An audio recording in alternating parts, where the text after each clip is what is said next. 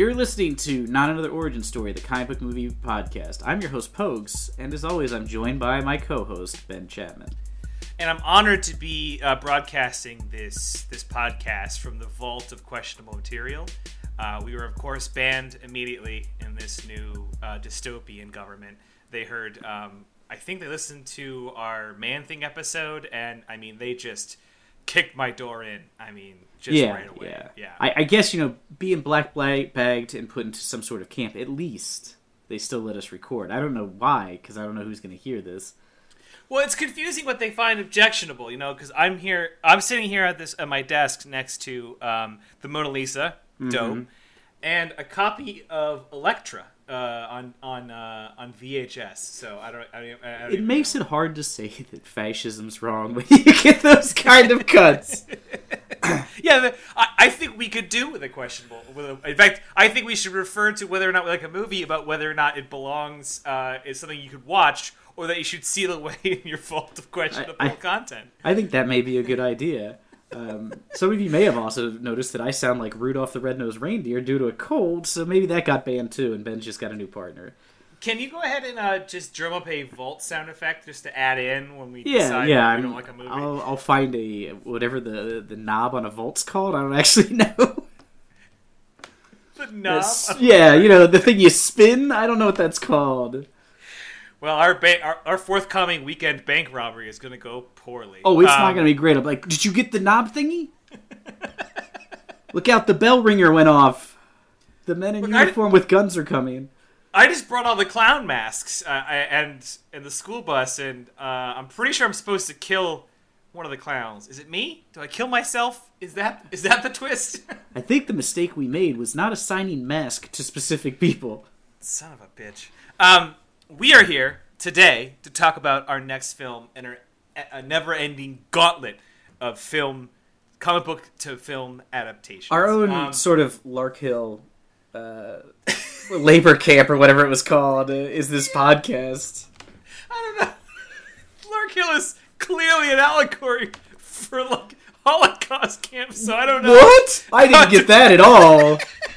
We're Abu Ghraib, so I don't know how much we want to draw attention to the fact that we consider our podcast to be a gulag, but sure.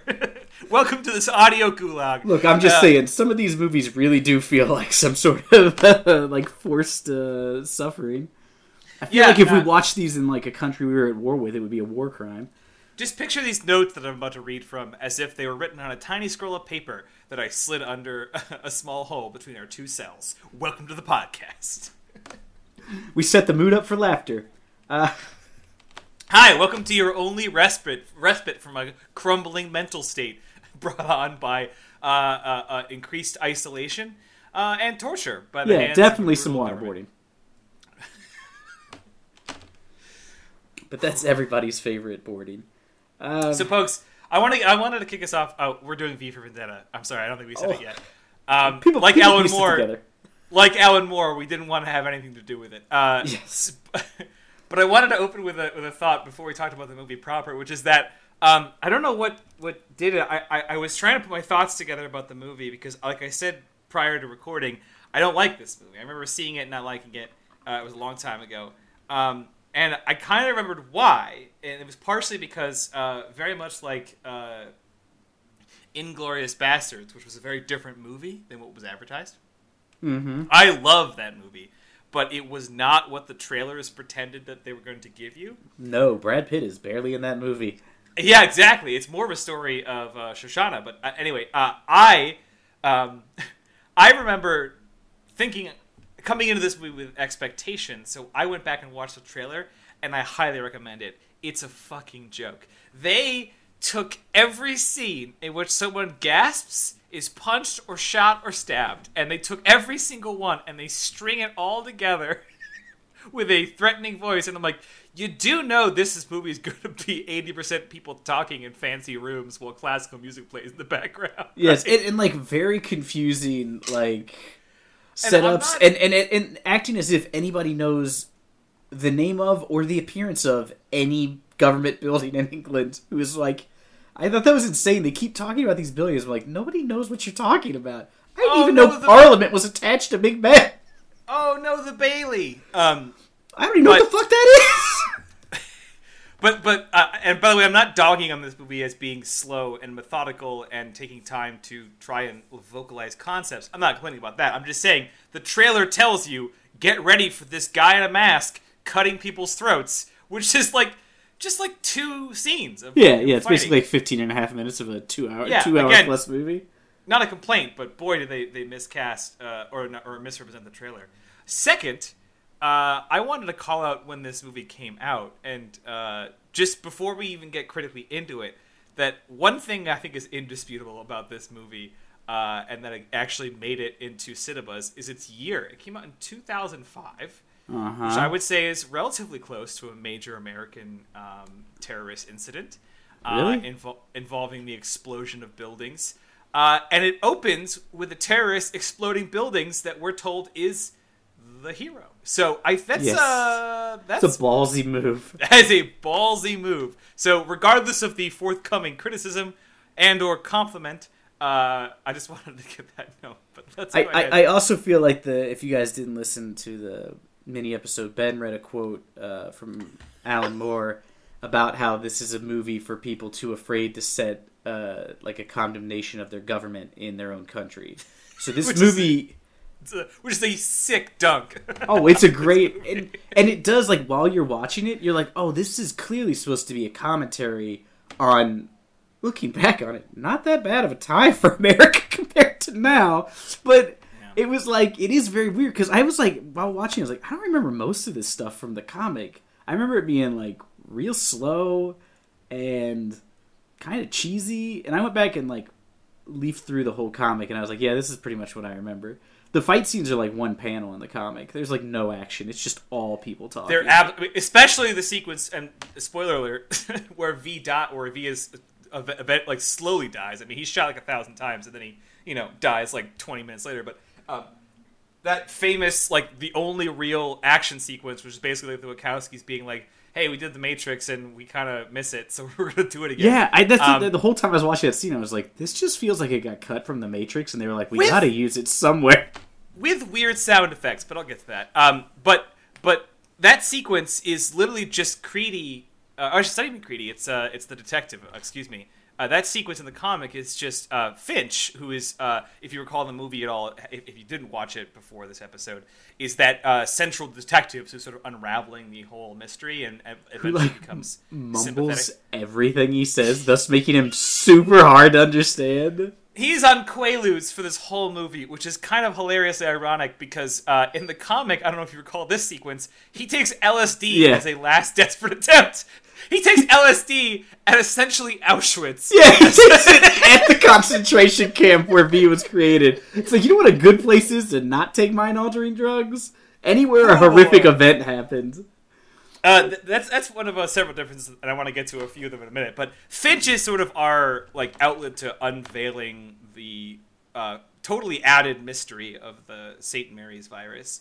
And Finch is sort of our conduit to that. But in the comic, he is not a fan of V all the way up until the end, and he shoots him, just Finch, by himself. Yeah, like in the back, I think. Yeah, which obviously kills him eventually because he's just like a guy, but he doesn't die right away, but he dies eventually as a result of that injury. But yeah, that was extrapolated into like a 15-man knife-stabbing dance fight sequence, which is just kind of... And also, the thing that gets me about that scene is, this whole movie is set up that, like, V has been planning this for, like, 5 years. It's the ultimate plan to get revenge on all these people. And his final plan is, like, I'm just going to put on a piece of metal over my chest and hope none of them shoot me in the face. Like, yeah, it reminded me so much of the end of Dumb and Dumber. Like, I just wanted to be like, what if they shot you in the face? Because he just stands there and lets them shoot him. And also, that would kill him. It's just a piece of metal over his chest. His, like, ribs would shatter. You can't do that. It's just so weird because his big plan is just like, I'm going to hope these guys have bad aim. And that's one of the sequences in this. Here's the thing about it, and just to set up my entire opinion about this. This movie goes from one sequence in which it's actually a pretty faithful / good upgrade adaptation of the comic, and then it jumps to just, why did you do this? And that is, of course, a why did you do this? Go ahead and play a sound effect there if you got one. Oh, okay. I'm just kidding. Boy, I don't know. I've got. But like, there's other ones that work. Like the opening, I think, worked because obviously the comic came out in 1980 something, 82, I think. I can't remember. Yeah. It came out in the early 80s. Yeah, it came out during Thatcherism in England. And the opening sequence, which actually is extremely close. I went back and reread a bunch. Yeah. Pre-episode. I mean, it's got other Evie than the fact that Evie is like a child in the comics. She's like she's 15 or 16 years old. Yeah. And she's like a orphan factory worker. She definitely does not work at the television station. Yeah. She's not like well off and has a nice apartment. She's gonna prostitute herself out because she can't make enough money. Yeah, but she's like working in a factory or something. Yeah, but the opening sequence is her sitting at a table, putting on makeup, preparing for this attempt at being a prostitute, which is something she's heard the girls at her work do to make ends meet, because the factory is not really a place where you can actually succeed and become stable.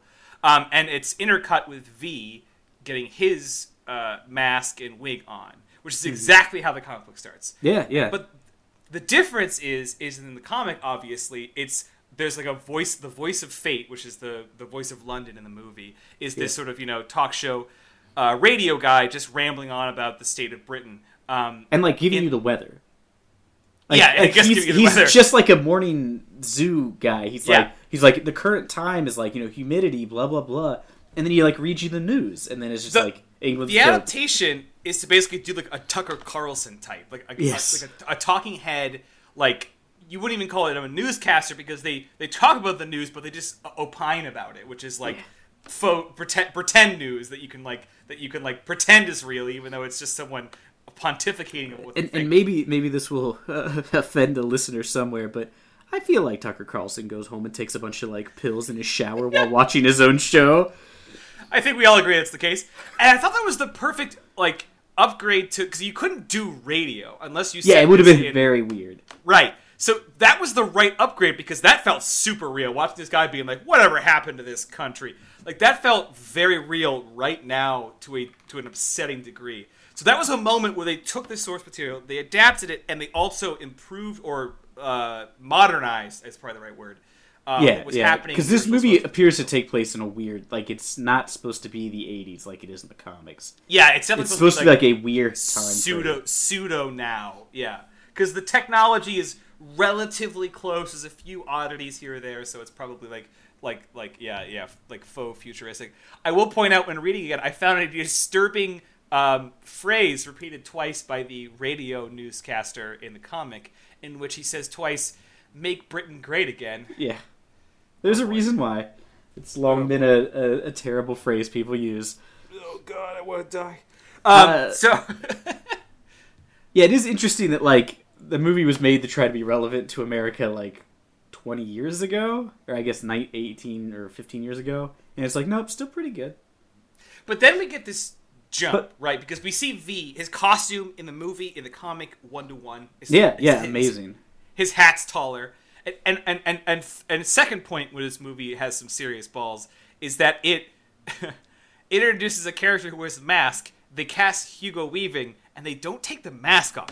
There's like a Hollywood producer that sat down with somebody working on this movie, the Wachowskis or the actual director or whatever, and was like, well, we got to see Hugo at some point, right? He's got to take the mask off and kiss Natalie Portman or something.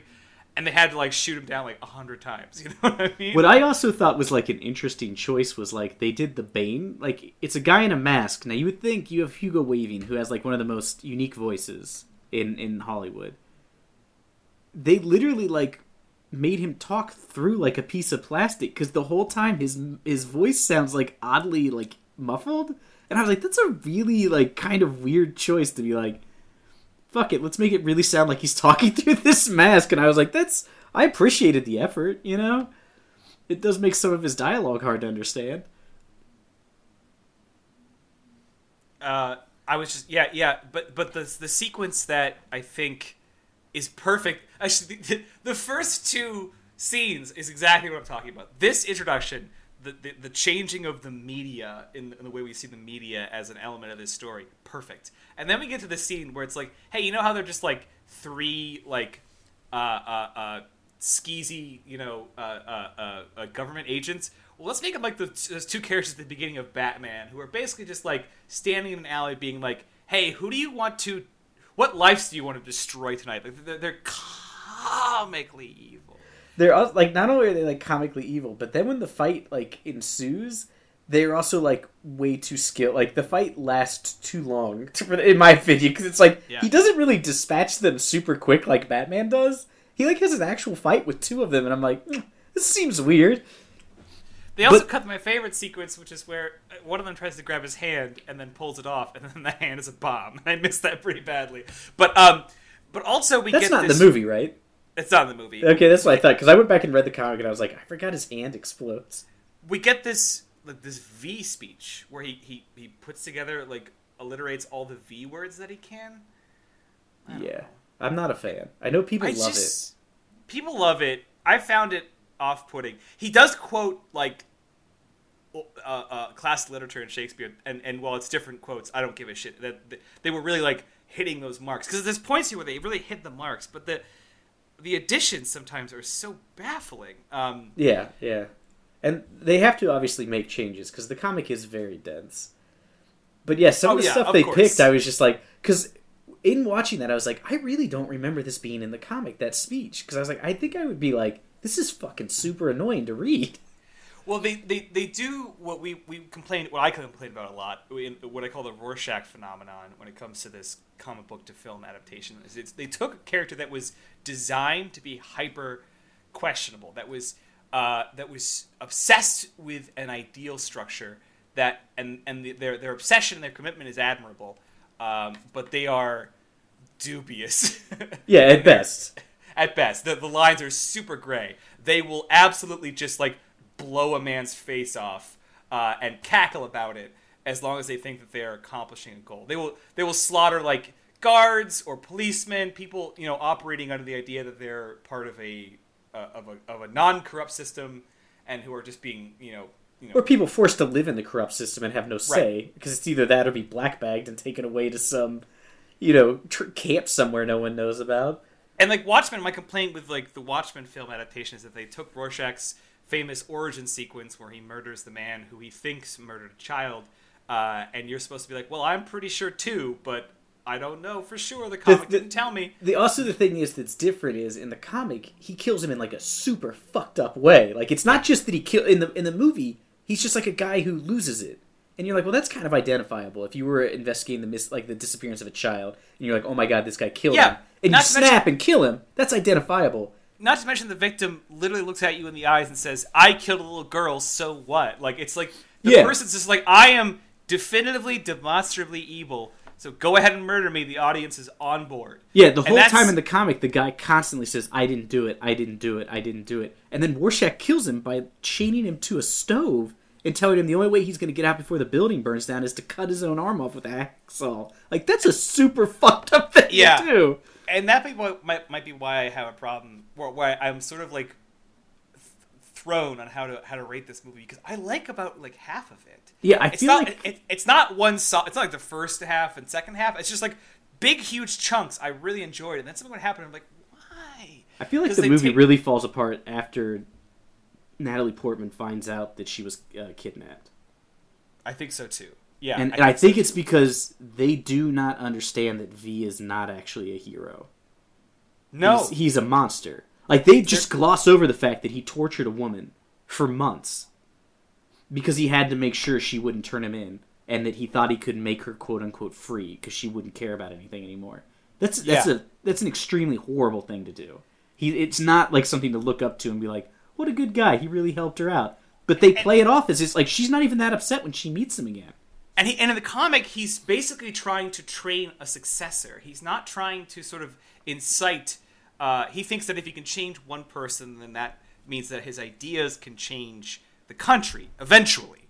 Like his idea is that if he can pull this person into his worldview and mold them into it, that they can move forward with his ideal of taking down fascism.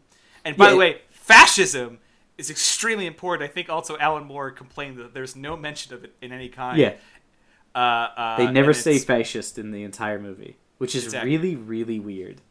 because they're clearly supposed to be ultra-fascist. And speaking of fascism, let's take a look at the actual, like, fascist government, because we get a huge shot of them right here following his blowing up of the Bailey and everything in the beginning of the movie. Is we cut to, like, this. I had such a problem with this sequence, and we come back to it 1,000 times. The big talking screen with, like, the most menacing political symbol, like this this black and red, like, turbo cross. Yeah. So many. It's like multiple crosses just layered. And look, the book doesn't pretend that the government isn't fascist, but it does do what, like, most things do when they talk about this, is they try to make the characters multi-dimensional. So that even if all those dimensions are bad or those dimensions lead to bad, the characters feel very real. And many of the characters here do not. They immediately set up the detective to be like, he hates that the government exists, which is really weird because he's so high up in it. It's, you know what I mean? It's like, no, you don't get that high in a position and clearly be like, I don't think this is the right He's thing. meeting with the prime minister, so as far as we know, he's like Secretary of fucking Defense. Yeah, he's like, basically like the chief of police, but is for some reason just a detective. And is in these meetings. It's so weird. And he's clearly like, I don't like it. And it's like, no, like, that's not how it works. Because in the comics, the police are, like, for the fact, because they think it's keeping England safe. So they think they're doing something right. Right. They don't see what they're doing as even the awfulness. But in this, he already knows. He's like, yeah, we're bad guys. It's like, well, this isn't interesting. Even Sutler in the comic is, like, multidimensional. Like, he's actually kind of like a sniveling wimp. You know, and you find out that one of the ways he actually takes him down is they have this computer that, like, controls all of England, and V is hacked into it and is making the computer talk to the what do you call it? Prime Minister, the Chancellor, and, like, saying, like, I love you. Like, he's making the guy think the computer is alive and has fallen in love with him. And because all he does is sit in this room with this computer, he's fallen in love with it. And so, like, he basically destroys this guy's mind by making him think that the computer is... Yeah. And then when he finds out in the end that the computer has been compromised, it, like, ruined... It's like finding out his lover was cheating on him. And so it, like, ruins his whole life. And you're like, this is a really bizarre revenge. Yeah. Which is completely removed from the comic. He's just, like, kidnapped and killed. His revenge is very Joker-like in some of the comic. Like, for instance, when he takes out the television personality, who I'm spacing on right now, Descom? No, I don't remember. I forget what his name is. Yeah, the voice of London. When he takes him out in the comic, he, like, has, like, this whole, like, Killing Joke sequence where he, like, burns his dolls in front of him and takes him through, like, a tableau of the prison he used to work at. So weird. And then, for some reason, the voice of Fate is super into dolls, which is just, like, a weird subplot. Yeah. But this sequence, what I liked about that, a lot of that is, like, the computer and the computer and the doll sequence. If you wrote those out, I'm not saying that that's a problem. If I was having to adapt this movie, I probably would too. You know what I mean? Yeah. But my problem is that these characters, like, they're some of them are through blind faith and conviction that they are keeping, like, some measure of peace and order. They're committing to fascism despite not considering themselves to be fascist, right? Because that's how it works. Yeah. Typically, only a few members of a fascist state. Only, like, usually the ultra elite are super into the fascism part. The rest of them think they're doing something noble exactly. because they're unaware of the other stuff that's going on behind the scenes, and it's the only way we can get what we need. That plays a good complexity. I mean, you aren't meant to forgive them, but you are meant to, like, empathize with what's happening to them. And that's not happening here because we get, like, the Galactic Empire. We get, like, it just play dun. Like, it just, they're all, like, cartoonily evil. And, like, when you see Creedy, you're like, oh, that dude's, like, the fucking Grinch. He kind of looks like him. And you're just like, he's going to betray the Chancellor and do something real shady. It's just a room of, like, 5 Voldemorts talking to each other. And you're like, I don't... Yeah, it's like, all people you would not want to have to, like, sit near in a bar. You know what I mean? Just people that you're like, they're gross. But also, I want to pay particular homage and respect to John Hurt, who plays Chancellor Sutton. Oh, he is selling it. For 2 things. One, he plays a brilliant Chancellor, fake dictator Chancellor. Both in the fact that he's he's a son of a bitch when he's like talking, screaming at everybody. He's a very convincing dictator leader. And then he also plays this hilarious switch when he absolutely snivels and falls apart at the end of the movie. But something I realized while digging up the IMDb, I forgot that John Hurt famously played the protagonist in the 1984 film. Oh. So it's fucking bonkers that he plays the, quote-unquote good guy in 1984 and then goes on to play the bad guy in this dystopian movie based on that piece of literature. So, kind of great. Full circle for him, probably not in a good way. John Hurt is the best, man. I mean, he obviously Hugo... I mean, you were right about the way they do his voice. He does a great job. But John Hurt, I mean, he was like my shining star in this movie for me. Really, John Hurt and Hugo Weaving are like the only two, because I gotta say, when the movie starts, Natalie Portman is doing a voiceover, which I found hilarious because she says basically is like, people don't know who Guy Fawkes is, and then proceeds to not explain who he was. It's just like, he tried to blow up the government. It's like, yeah, but that's not an explanation of who he is. But her accent is not good. Yeah. And it's like real hit or miss, and sometimes it just sounds like she has a lisp. I can tell you why it's not good. My brain works a certain way. I tend to not notice two things when I see a movie. The score, unless it's like in your face, and accents. People often will come out of movies and say, boy, I really like the music they played during that sequence. And I'm like, oh, I didn't notice it. Yeah, my brain did not capture that information. Or someone like, that accent was terrible. I'm like, I didn't catch it. And I'll rewatch it and be like, ooh, it is bad. But there are some times where it's so bad that I literally think, while watching it, that's not good. And there was a few moments, it wasn't like the whole movie, but a few moments where Natalie Portman's... The whole opening monologue is really bad. And I was like, they should have made her do a second take. And I also just felt like, other than the prison sequence and the freedom from prison sequence was, I think, her shining moment in the movie. Yeah. Partially because there's very minimal dialogue there. But she does an incredible job there. Her pain is very visible, and I think she's just not giving a lot of scenes to do anything else. She's mostly just looking like, I can't believe this is happening at V while he does something, you know? Yeah, she's sort of just along for the ride with no... Yeah. I don't know, it's just very odd. The Shadow Gallery that we spent some time in with V and Evie is pretty awesome. It's a really good piece of set design. It's this gorgeous, underground castle-looking thing. It looks a lot like this sort of glimpses of it you get in the comic with all the paintings and the jukebox. It's all very accurate. Mm-hmm. I think they nailed the shit out of that, which is good because we spend a good chunk of the movie there. Yes. We hang out while they watch a movie, which is always a sequence I found weird in movies. Yeah. It's also very weird because it's it doesn't really come back. You know what I mean? There's nothing really to that. It's just a weird through thread that I'm just it's kind of odd. Like in Logan, when we watched that Western, it was because we were watching a, Western-inspired film in which... Yeah, I mean, Logan is just a version of Shane. Yeah. The movie they keep watching. In which the character, in which which X, sort of, is used as a device to translate her feelings for Logan through. Yeah, that all plays in, and watching them watch the Count of Monte Cristo, is that right? Yes. That doesn't mean a fucking thing.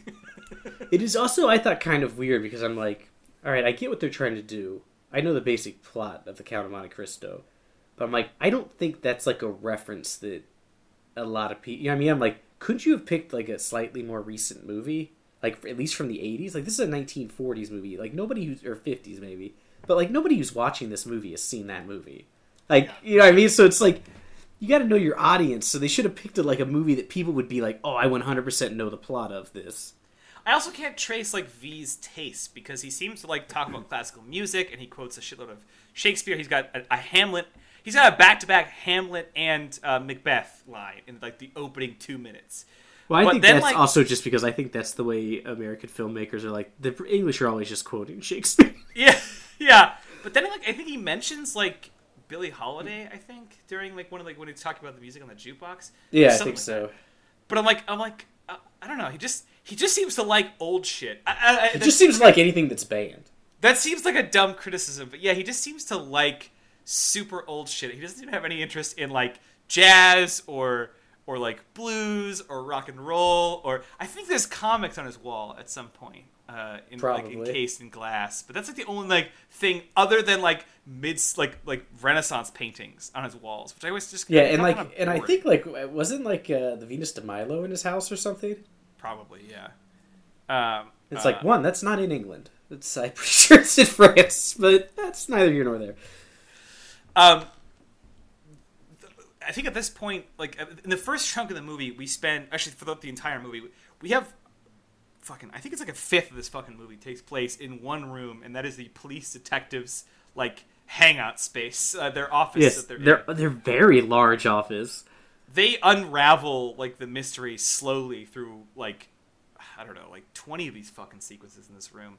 None of them of tremendous interest, right? Because the problem is they create these characters and they're like, all right, we're gonna follow them as they solve this mystery. But they don't solve this mystery. They just look it up online. Like he's just like, oh, these people all have something in common. They were all at Larkhill. And then they're like, yeah, that's weird. Let's go find this lady. Oh, she's dead. Hey, here's a book that explains V's entire backstory. I'm like, oh, so I didn't need to see these people do anything. Because in the comic, they're trying to solve the case until they eventually... Because all reference to Larkhill has been removed. I don't know...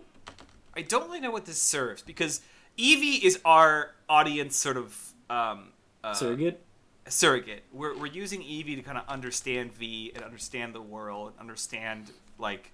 how we need to be opened up to the ideas of breaking through the barriers of fascism, but he's just like unraveling things that V can just talk about. You know, like he bombed Larkhill and freed himself and destroyed that facility.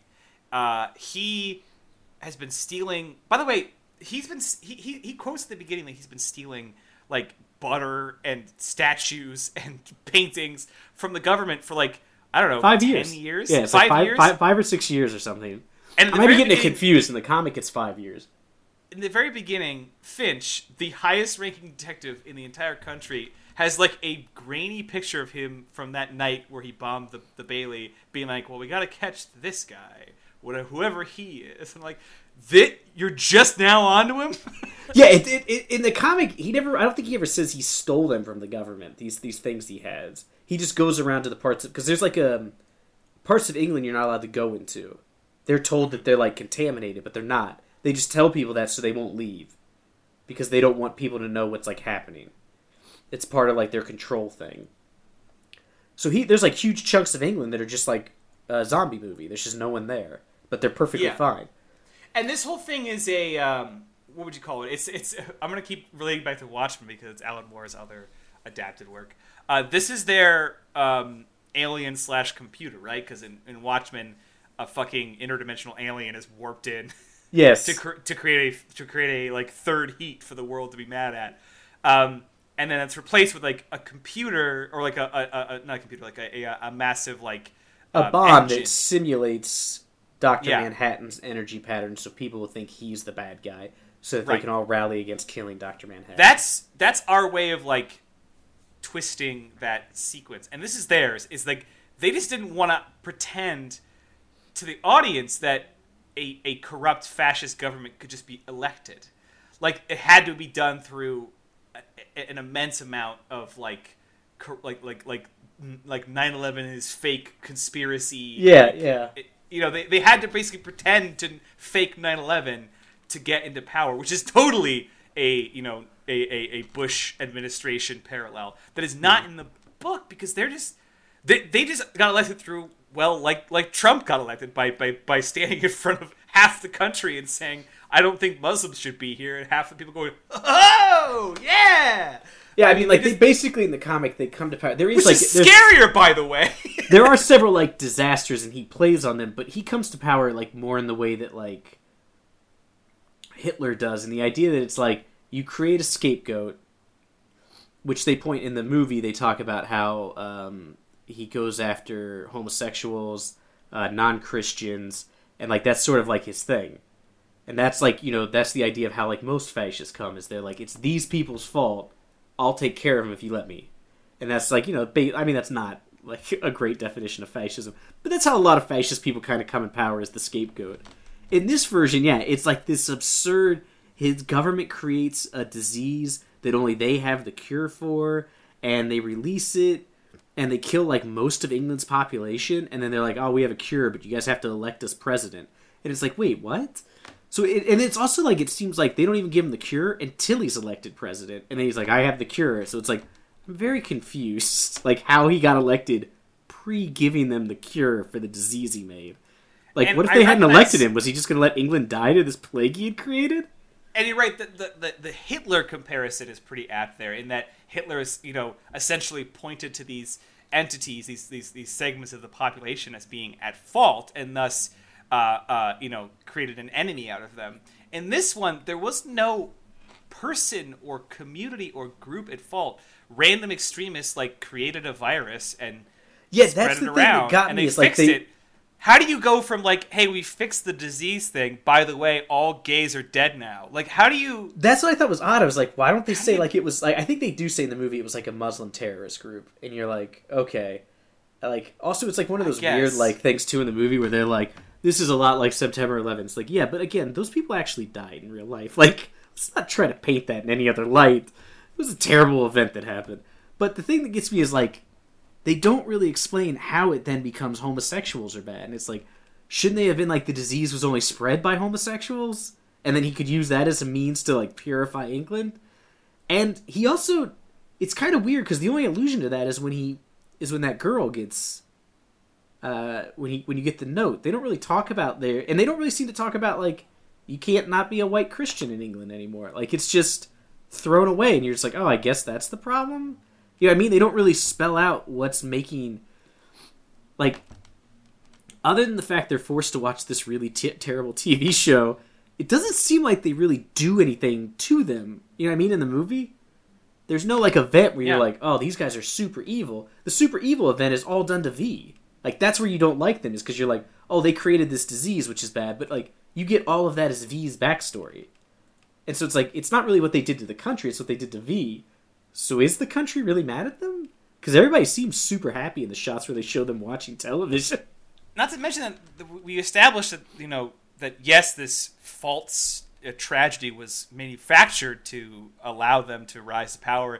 It was basically an illusion, Bush and the Patriot Act, being we now have the capacity to spy on and detain people without due process because we're in an emergency. We have to be able to do this to protect the country. That's a logical jump. But to take that to, we have to publicly execute Asian people or something. Yeah, and you have to be okay with us just kidnapping people in the street and they're never seen again and never being like, what happened to that dude and why are you burning all my books? Right, and taking away music and books. It's that all doesn't jive with this fake plot that they've injected into an otherwise sound story. Not to mention, like I said earlier, it's just scarier to imagine that fear can whip people into just voting in racial purity. Yeah, I mean, that's scarier. The thing that makes Nazis so scary is that they really happened. In a movie, you put a Nazi in a movie, right. You're like, that's terrible because normal people went along with these people and were like, I think these guys might be fucked up. And that's what makes it so scary is how much people are willing to turn a blind eye as long as it doesn't affect them. And in this movie, though, it's I guess I would have, if these guys were the only people with the cure for a disease that was going to kill my entire country, I guess I would have voted them in too. Yeah, that's it's I don't really have a secondary option. And not to mention that this group that, the political group that took over is called Norsefire, which is the most racist shit. Yeah, might as well have just been called, we're the SS, kinda. Yeah, it's whites only, political society. Not to mention the fact that there are groups super active, gaining traction in European politics that are the Norse allegiance. Yeah, that's not out of left field. But the virus thing has almost no tangible connection to the idea. It was almost like they didn't believe that right-wing extremist political groups could ever gain power for real. And it's And then, And the thing that gets me, too, is, one of the things about the comic is they're talking about how there's all these CCTVs, these cameras. Which is, in England, it's something there's one camera for every, 10 people in London. There's a closed circuit camera filming people, and a lot of those were put in during the 80s, and it was like a big deal because people were like, I don't like that these people can like watch us and they can move the cameras and look into people's houses, and it was like a big deal. They kind of just gloss over that, and since we don't really have that in America, to me I was like, this doesn't really like. I don't think anybody's gonna get what CCTVs mean. So everything has to be done as like wiretaps because that's what we know as Americans, you know, is like the Nixon thing. And I'm like, but that's just stuff normal governments do. So it's not particularly evil. Every government wiretaps people. It's not that surprising. So I also felt like that was kind of a thing, was I was like, they're not doing anything super evil, because when the thing was written, it was obviously a different time, and they didn't update it to be like, here's why it's weird that they're doing the thing normal, like, law enforcement does all the time. Except for these people don't have to ask anybody, they can just do it. It was sort of odd. Something I wanted to bring up, just because it didn't have another place, is like the British are famed for comedy, and I'm a huge fan of a lot of really good British comedy. Are they famed for comedy? I think they're famed for certain comedies. They're famed for witty, dry comedy. Yeah, they're known for being dry humor. And Benny Hill was a notorious sort of like almost mockery of British comedy in itself, being like it's the polar opposite, right? It's empty. It's goofy. Super sexual. It's really dumb, and every episode ends with him being chased by 800 people. So when while they playing play yakety sax. They play the sequence where Stephen Fry's character is like the fucking Jimmy Kimmel of Britain. Yes, which as if a fascist country would have a Jimmy Kimmel. Yeah, exactly. Yeah, exactly. What? Why are they having a variety TV show? Because something they don't really. What is he doing on a normal night when he's not like violating the principles? Yeah, like he's talking to like the current like chief of the Death Squad. Who's he having on? There's no movies anymore. It's a talk show where there's no one to talk to. And they make him. Yeah, I mean, like, how would he be on the air? How would he not just be an arm of the government like the rest of the media? Yeah, and it's important to notice they mentioned the one TV show from the comic, which is this thing called like Storm Saxon, and it's like this super like racist white character who's going around, and in the comics they like denote it's like this really racist Germanic like English Saxon kind of like hero, and so it's like, oh, all TV is like also super racist. But in this, it appears as they just also have regular television like everybody else. It was very weird when this guy was like, I run a variety TV show. A show that apparently every single person in the country watches. Because apparently there's only one TV station, is all I can tell. But when they play this sequence, this big thumb at the nose of the society is like, we're going to play literal Benny Hill music while he runs around. I could not believe they did a straight up yakety sax. I was like, this is the most ridiculous thing I've ever seen. There's so much like good satire they could have like parodied or parroted to do this scene, and it was just like the biggest insult. It was just like they Googled like British comedy, and that was just, like, it was like they're like, I haven't watched British comedy since the 1980s. Did it ever get past Benny Hill? No. Okay, cool. It's ridiculous, especially it feels like a variety show from like the 70s, but set now. I don't. It was also the thing that got me is like, do you think? Even for, like, 1 second, if there's, like, a Jimmy Kimmel in North Korea, do you think even for a second somebody could entertain the idea of being like, what if we told a joke about Kim Jong-un? Like, everybody on the cast would be like, we're not doing that. No one would go along with this. People in the audience wouldn't be laughing. They would freak the fuck out. Like, people disappear on the regular in this country, and this guy thought he was just going to have to apologize? Is he a fucking idiot? Like, nobody be that dumb. He's definitely getting murdered. The whole sequence was absurd. I was really disappointed by that because it's all added too. This character isn't a TV personality in the comic. He's like a criminal. He's like and he's like a guy that she actually falls in love with, and he's not. There's no satire. That was all total invention for the movie, and it was one of the points where they wanted to embellish the story and put some mortar in between the story bricks, and it just did not work. And it did lend us one of the best lines in the movie. Not so funny now, funny man. It's like, that's the best burn you guys could come up with when a man is kidnapping a man to murder him. That's it? Used funny twice in 3 words. I was so angry. That's like one of the only notes I have. I was like, I'm very disappointed in this. Yeah, and after all of this build-up, we get to the kind of part that you were talking about, the post-prison sequence, where we're just sort of handed like the finale of V's plot, which it doesn't make sense. Like, I know that, you know, in the comic, he's dismantling the government by basically employing their tactics. He's murdering them. He's using blackmail. He's recording them, and then, you know... Yeah, and his goal is, if he can blow up Parliament, he'll prove that the government isn't as powerful as everybody thinks it is. That's like sort of his thing is. Yeah. He's going to succeed in destroying the symbol of the government. They don't even use Parliament in the comic. It's just an old building. So that's like sort of his thing. In this, it appears it's like if blowing up the Death Star. Yeah. You know what I mean? It's just like, well, they won. It's like, oh, okay, cool. Because we get this scene where he's mailed everyone in the country his robe and his mask. And again, somehow, how would that happen? Like, really think about it. How does he get to a post office? And it's like, you deliver these.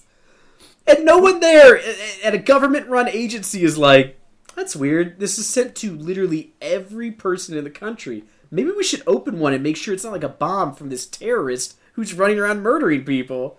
Yeah, I guess people can just mail each other whatever the fuck they want in a society where you can't listen to certain music.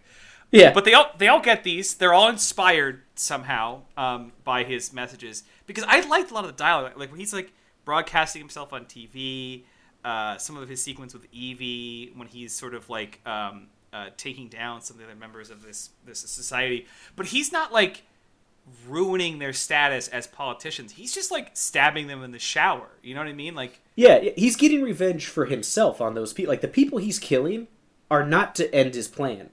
His plan is to, like, eventually create a world in which the government fails, because that's his ultimate revenge against them. But all these other people he's killing have nothing to do with his plan. He wants personal revenge against... in the comics, they mention that every person who worked at Larkhill, from, like, the cooks, the guards, they're all dead.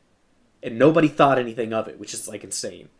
Because they all died of quote-unquote accidents. But he's, like, and that's when they realize, I can't remember if that's in the movie or not, but they realize he's been murdering everyone. And you're like, oh, this isn't, like, he's not super altruistic. A lot of what he's doing is just, like, I want my revenge. Like, right. I want them to pay for what they did to me. And the way I'm going to do that is I'm going to destroy their government. It's two-party. He wants his revenge to happen, but he also wants it to have a ripple effect. Yes, and in the comic, it does, because he doesn't kill the Chancellor. The wife of one of the detectives he murders, or I think maybe the guy who runs the hands. That's what I'm getting at, right? Because in the comic book evolution, the people watch these statues, these pillars of the government, shoot each other and, like, go insane. Like what's his name? The voice of London literally paints his face in crazy makeup and goes insane, and sits in a chair saying "Mama, mama, mama, mama, mama." Like, he's gone. Oh yeah, he doesn't kill insane. The voice of London in the comics. And his goal is, by doing that, is he doesn't want to just do it, like, he makes it so that the idea is the voice of fate has always been the same voice. And they get a guy who sounds like him, but everybody knows it's not, they can tell something's wrong, and he's like, it unsettles everybody. In the movie, they're just like, the guy died in the shower. It's like, oh, okay. Nobody's going to be upset about that. So, like, they needed something that would, like, change the way, and I think that's why the TV show doesn't work, in a sense. Yes, because in the comic, he's publicly crumbling these pillars. You're watching these things that you thought were infallible fall in front of you. And so if the comic were to do a sequence where people rose up, which I think does actually happen at the end, it's palatable, right? Because the people have watched this happen. He murders the TV personality, and they literally say, we're just not going to tell anybody. We're just going to say that he's like... Yeah, he died of a heart attack or something. Had a heart attack, whatever. So to a common person, they don't see the deaths of any of these people as the machinations of a greater plot. It's just like, oh, wait, Bill O'Reilly had a heart attack. Huh. I guess let's watch the other guy. Like, you know what I mean? Like, there's no justification for them to all suddenly get this package and be like, you know what? Now it's time. There's no reason for it. And it's like, if you really think about it, in the movie, here's what he does for the people. He blows up a building that no one's in. He blows it up. And they cover it up and say it was a demolition. And people are like, I don't know if that's true. Then he goes on TV and he says, you guys are going to have a choice. And he basically is like, either you rise up, or like you're against me. And it's like, oh, this is sort of like the same thing that the government just said. It's like, you either do what we say. Like, he doesn't, like, his speech on the TV sort of has this, like, thing of, like, you guys need to get it together. Because if not, it's not going to go well. And you're like, so wait, is he, like, threatening everyone to make them do what he wants? And why are they suddenly so keen on backing him up? It's just very odd. And I think that's what bothered me about this sequence. Like, it felt so unbelievable that, I mean, in any sense, a protest that seems to incorporate all of the country, all of London, is insane. Because, reminder that this is a dictatorship, but it arrived there through democracy. So people voted this in. So, like... Yeah, the idea that every person is just like, nope, they're right, the government's bad. At least half the people marching through the streets took off a MAGA hat to, put on the V mask, which is stupid. And also you have to understand, too, in the world of the movie... they keep talking about how there's a food shortage, and the government's the only thing keeping it going. So it's like, these people are, like, actively killing themselves, because as far as they know, there's a plague in parts of England that's going to murder them, and the government's the only people with the cure. They don't actually have enough food to feed everyone in England. All other countries in the world are at war with themselves, or having civil war where they're murdering all their own people. England's supposed to be the only last safe country. It's like, so these people were really taking a chance that some random dude in a mask is gonna fix their country. It's really insane. Because his plan appears to be just blowing up buildings. Yeah. He has no endgame past that. Because seriously, make me a citizen in this movie. All I see is one day the Bailey blows up, and I'm like, fucking whoa. And then a guy comes on TV and gives a pretty good speech, and I'm like, interesting. And then I don't see an ounce of him or his efforts for the rest of the movie. For another year. For another year, and then it's a boom, dong, the 5th of November. I put my fucking mask on and I march down guns. I march down the military. I marched down like the entire military in a country I have legit seen murder people. Like, I'm not like, like in America you could at least be like, well, they usually don't turn their guns on civilians. But, like, in this movie, the world they've created in this version of England, these dudes have shot civilians constantly, and they keep kidnapping and murdering them. So if I walked up and saw guns, I'd be like, oh, fuck this. These dudes are just gonna shoot me. It trivializes revolt, which I think bugs me the most. It makes it, like, a fun, like, beautiful, like, bow tie to the movie, which I felt just so bothered by. The end really did bother me. After she gets out, I was just like, this movie kind of falls apart in this third act. Yeah, it's rough because it's sad. Like I said, like the prison cell sequence. A lot of the shots of exploring V's backstory. I loved the montage about. Does she have a name? Shit. The woman in the cell next to him in cell 4. Yeah, I forget what her name is. I loved that sequence. It was a really powerful sequence. That felt very real. Like watching society crumble. Yeah. Like it felt very real and like I said, like John Hurt and Hugo Weaving doing an excellent job, and the fact that the comic is very intact here in a lot of pretty critical ways. Like all the characters, like Finch, Dietrich, Creedy, all of them are real in the comic. They're changed in many ways, but they're all there, which is like. We talk about faithful adaptations. This is one of them. Yeah. There's some weird changes, but for the most part, it's pretty accurate to the comic. Yeah. Except for obviously. She doesn't become V at the end, right? In the movie? No, yeah. At the end of the comic, like she's literally wearing his outfit. And she walks out, and she's the one who actually detonates the building. Yeah. She's fully consumes the role of V. But yeah, the movie takes a different route. And again, there's changes in there that I would never complain about, like not having a supercomputer love affair. But others where that's a hard one. Why change this so dramatically from the original source material to its detriment? Yeah, there's just weird things they kind of like I said, the TV show thing was weird. Like they just I guess needed a reason for her to have to run and be kidnapped by V, but it's like it's a fascist country. Do they really need to create like this elaborate backstory with this gay TV show host who has like a room full of like the Quran for like, which is like fine, but it's like, why is that what he's collecting? You know what I mean? It doesn't fit his character in a lot of ways. He just has like this weird assortment of crap in his like room, and I'm like, these aren't like things that link to each other. They're just like it's like he just found these like stuff V didn't want, and he was like, I'll take that. A weird God Save the Queen painting of the Chancellor. It's just very odd. Yeah, and it's like, so did I need this guy in this movie at all? It's like, no, you really didn't. You could have just removed him and it would have been fine. And I love Stephen Fry. It's just I love him too, and he does fine, but it's like, I don't think he needed to be in this movie. And it's a long movie, and they needed to cut some stuff to better set up some other things. It's a very long movie. Because the end is also really confusing. The Chancellor's like giving a speech, which he says is he's going to go on live and give this speech, but then it's a recording because he's actually in the bowels of killed. Yeah. And he's executed by Creedy, and it's like, well, Creedy's just a creep. Like, this isn't like, there's no satisfaction in a piece of shit being a piece of shit. You know what I mean? Like, there's nothing interesting about Creedy killing the Chancellor. What's interesting in the comic is this woman who at a point was for the government and then sees how the government really treats people, and she wants revenge, and she blames the Chancellor and just shoots him right in the street. And there's also a lot of other characters that are interweaving. I can't remember all their names, but there's a woman who's married to one of the major characters who's like vying for power. There's literally people who are doing things to acquire power and to maybe even take the chancellorship for themselves. It's very like established. And in this one, Creedy is, as far as I know, a Goebbels. He's happy to enact the whim of the chancellor. And you know, were the chancellor to die and he were to be given the position, I'm sure he'd accept it. But for like V to show up and be like, well, let's kill the man you swore your allegiance to because it'll be great. I don't know. It just didn't feel.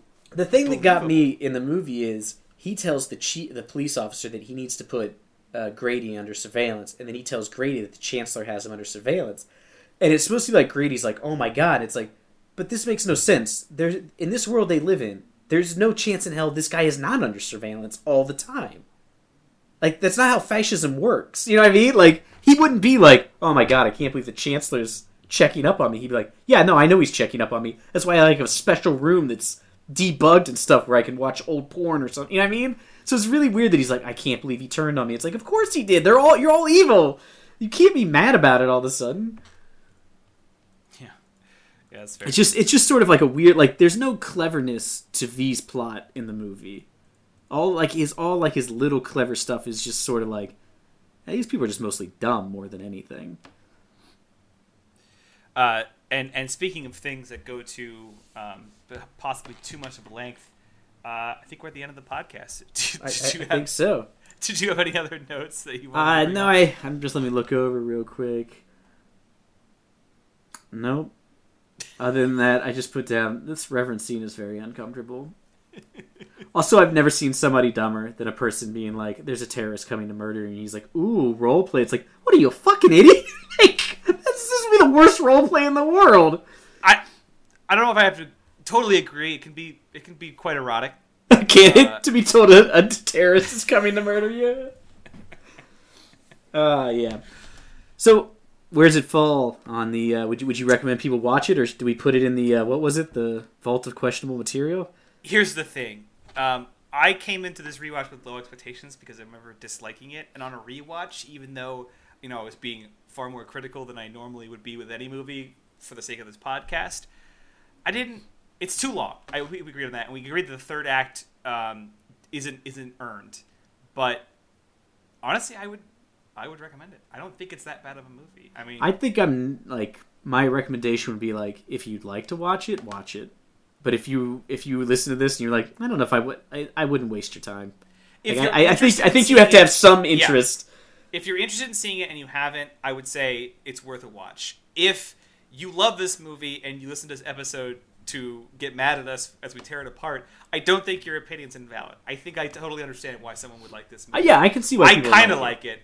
Yeah, it's not like when we did Barbarella and some friends of ours spoke up and were like, "I'm sorry, you are very, very wrong." some friends which we are now questioning whether or not they're still our friends. Yeah, I had a friend tell me it was one of his favorite movies, and I was like, "What?" I was like, "Holy shit! I can never take a recommendation from you again."